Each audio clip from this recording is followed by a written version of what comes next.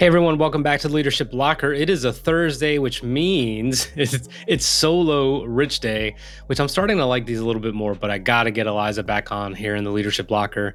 We have so much to talk about, so many things that we're always going through with the business. So hello, hopefully all is well. We're going to get right into complaining about your clients, complaining about your prospects, complaining about who you attract. All this is very much directly related to your marketing efforts and your content creation.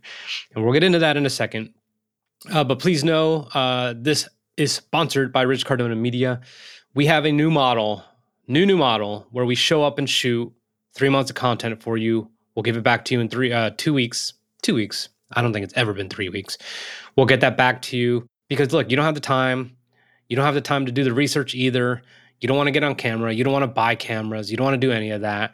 That is what we can really help you do. But more importantly, look, very high quality sound, very high quality video, but I will be there to walk you through your message and your authenticity so you show up exactly how you want.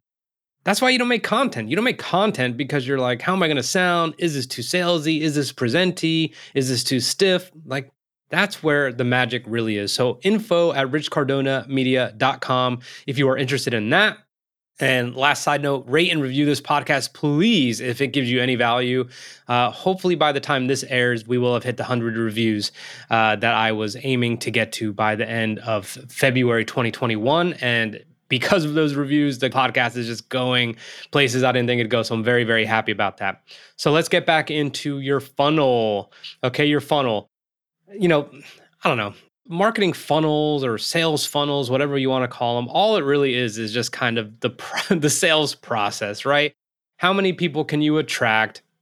How many of those people can you keep their attention? How many people will walk away after they hear the price point? And then how many people really, really admire what you're about, what you can deliver, have a good time with the price point, and then can commit? Okay, there's so many different variances of funnels, but what everyone's concerned about is all the people that they're attracting, and then sometimes the people that they have attracted to the point where they've onboarded them. Now, what happens here is when you get to the point as a business owner, when you start to complain about the people you're attracting or complaining about the clients that you have, it's usually directly correlated to the message you're putting out. The messages you're putting out should, and look, I'm refining this all the time. But the messages that you're putting out should absolutely, positively be made for the people that need you, that need your product, that need your service. And there's obviously ways to do that where you're not some spammy, salesy bullshit, content marketer. There's ways to do it. Obviously, stories, social proof is the best proof. Testimonials, results, views, comments, engagement. All these things are things that you can leverage in order to kind of fill that potential funnel of people, that pipeline of people that can have a further and more detailed conversation with you about what you can do for them. But when you're doing it wrong, and again, I have to own it. Like, this has happened to me multiple times. When you're doing it wrong, you end up working with people who are not necessarily your ideal client, or you're wasting a ton of time talking to people who are not your ideal prospects. Now, how can you qualify them in advance? That's kind of tricky. If you're doing strictly ads, you could kind of call it out in the ads. If you're putting money behind ads, you have to put money behind kind of qualifiers, specifically saying, I work with 7 to 8 figure entrepreneurs, things of that nature. But if you're doing it organically, which is the reason I want to talk about organic only, is because we haven't paid for anything yet. When you're doing it organically, you are going to get a ton of interest if you're doing good things, and you will have DMs that's like, I'd love for you to review my last video. I'd love for you to help me optimize my LinkedIn profile. But we're on the verge of being pretty really high ticket, meaning there is no time for consulting. There is no time for those kind of reviews. There's time for video and editing the video and delivering that to you, and then us being on our way and you letting us know if you want to do it again in 3 months. Why? Because the clients that we were attracting were the type of people that could not and would not put in the work after the video, after the distribution. Okay. These are people who do not have a system or a process in place or personnel to assist in doing something with the activity that the videos yield. This is specific to us, but it applies to all, meaning they can easily say, hey, I'm not seeing anything out of this.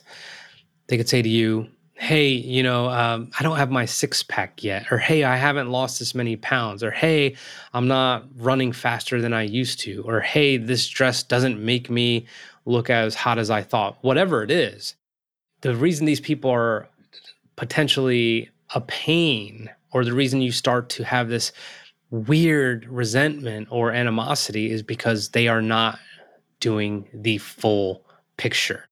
They either have been educated and have chosen not to do these things that will enhance the chances of their success, or they have been educated and don't give a shit. And that's not what you want, okay? And that's why we have to narrow down our services dramatically, because, and that's why you should consider it too, but you can end up through so many rabbit holes of saying, I can do this, but in case you don't have this, I can also do this. Let me try and give you an example. Okay, I'm a coach. I mean, it's just so easy. I'm sorry, but I'm going to do fitness. I'm your fitness coach. I can make your workout program.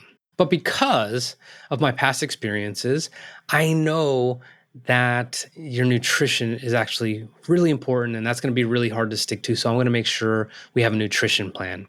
Here's where you're going to log your stuff on the app. Here's when I'll email you each month. Here's when you'll weigh yourself. All these different things. Okay. The next thing you know, you're like, these people simply are not losing weight, and you can't watch them eat, and they're probably not following your guidelines. So because this is a crazy scenario, you happen to be local, you're like, I am going to make 10 meals for you per week. Okay. I'm going to make 10 meals for you per week, because even if that makes a 25% difference, the scale is going to start to move and the inches are going to start to come off. Okay. So look at all the different things that just happened there. You could literally simply deliver a workout program, but you decided to deliver more. You decided to overcomplicate things with all these extra calls and all these other things. We bake in so much into our prices out of the fear that what we are providing is not valuable enough. And what we don't do is put premium prices on all the additional things that require like our time and our one-on-one attention, which is a mistake that we've certainly made. And then I know a lot of my colleagues and counterparts have made, who are also small business owners or entrepreneurs. So what do you do? This is not simply about raising the price because you want to raise the price. Financially, we don't have specific financial goals. We have specific amount of people that we want to help, a specific amount of projects that we want to take on, a specific amount of podcast guests that can result from some of the people that we work with. There's a lot of different variables, and money's not it. So please don't take this as I'm saying raise your prices just so you could add more revenue, or so you get a bigger paycheck, or so you could hire more people. All those things can potentially happen, but that's not necessarily the driver. So what the hell do you do? What the hell do you do? It starts with your content. Look at your content. Look at the content and read it. Try and read it from your ideal client's perspective and ask yourself, does this fit their need? Does this speak to them? Does this evoke emotion from them? Have people who are your ideal clients, but who will never do business with you because they're friend or family or who knows what, or can't afford it, whatever, don't want to, don't care. Ask those people to check it out as well. Be like, does this resonate with you? And they're going to give you the feedback. So for us, it would be, 7 to 8 figure entrepreneur who doesn't have regular video content or content at all. And we can determine, would this be helpful for you if it only took a few hours every 90 days? And they will let you know if the message makes sense or not. So the other part of this is your content creation. What you're making should also involve a copywriter if you don't have a copywriter. That is unbelievably important because sometimes you may be able to speak to a camera, you may not, you might feel completely comfortable in front of a camera, but your copy is just trash, or your copy is amazing and you're not great on camera, and that camera angle could definitely help you if you had the right person. So your messaging is going to be the key in helping you have more people to choose from instead of less. That is the takeaway. How big can you fill your potential pipeline or your funnel of the people that you want to work with, not the people that you're going to have to scrape 40% off the top of it, 40% of the people in your pipeline off the bat, because you automatically know that this amount of money is going to be something that they're going to contest to begin with. And you can't have that. You want to work with the people who look at what you're offering as a value add, who have very little objections, who have acknowledged the questions that you would hope they would ask, and they ask them. And then ultimately, someone who really understands that you are solving a legitimate problem that they currently have. Business is not, that's a nice to have. You don't get freaking the navigation system on a car anymore, do you? You never take that option because you have Waze. So when people ask you that, or when you rent a car and they're like, would you like, what, I don't even know what they're called, the GPS package, it's like, are you out of your mind? Why would I want something? It's not a problem. It's not a problem. This is like offering snow chains in Arizona. Like, hello. So same thing here. Okay, you don't want people to take you on because it's a nice to have, because you might end up having to convince them down the road that it's a nice to have. Do not stack your deliverables and your time because you do not believe that you are worth the price of what you're charging. The price is the freaking price. Fill your funnel with who you want to work with.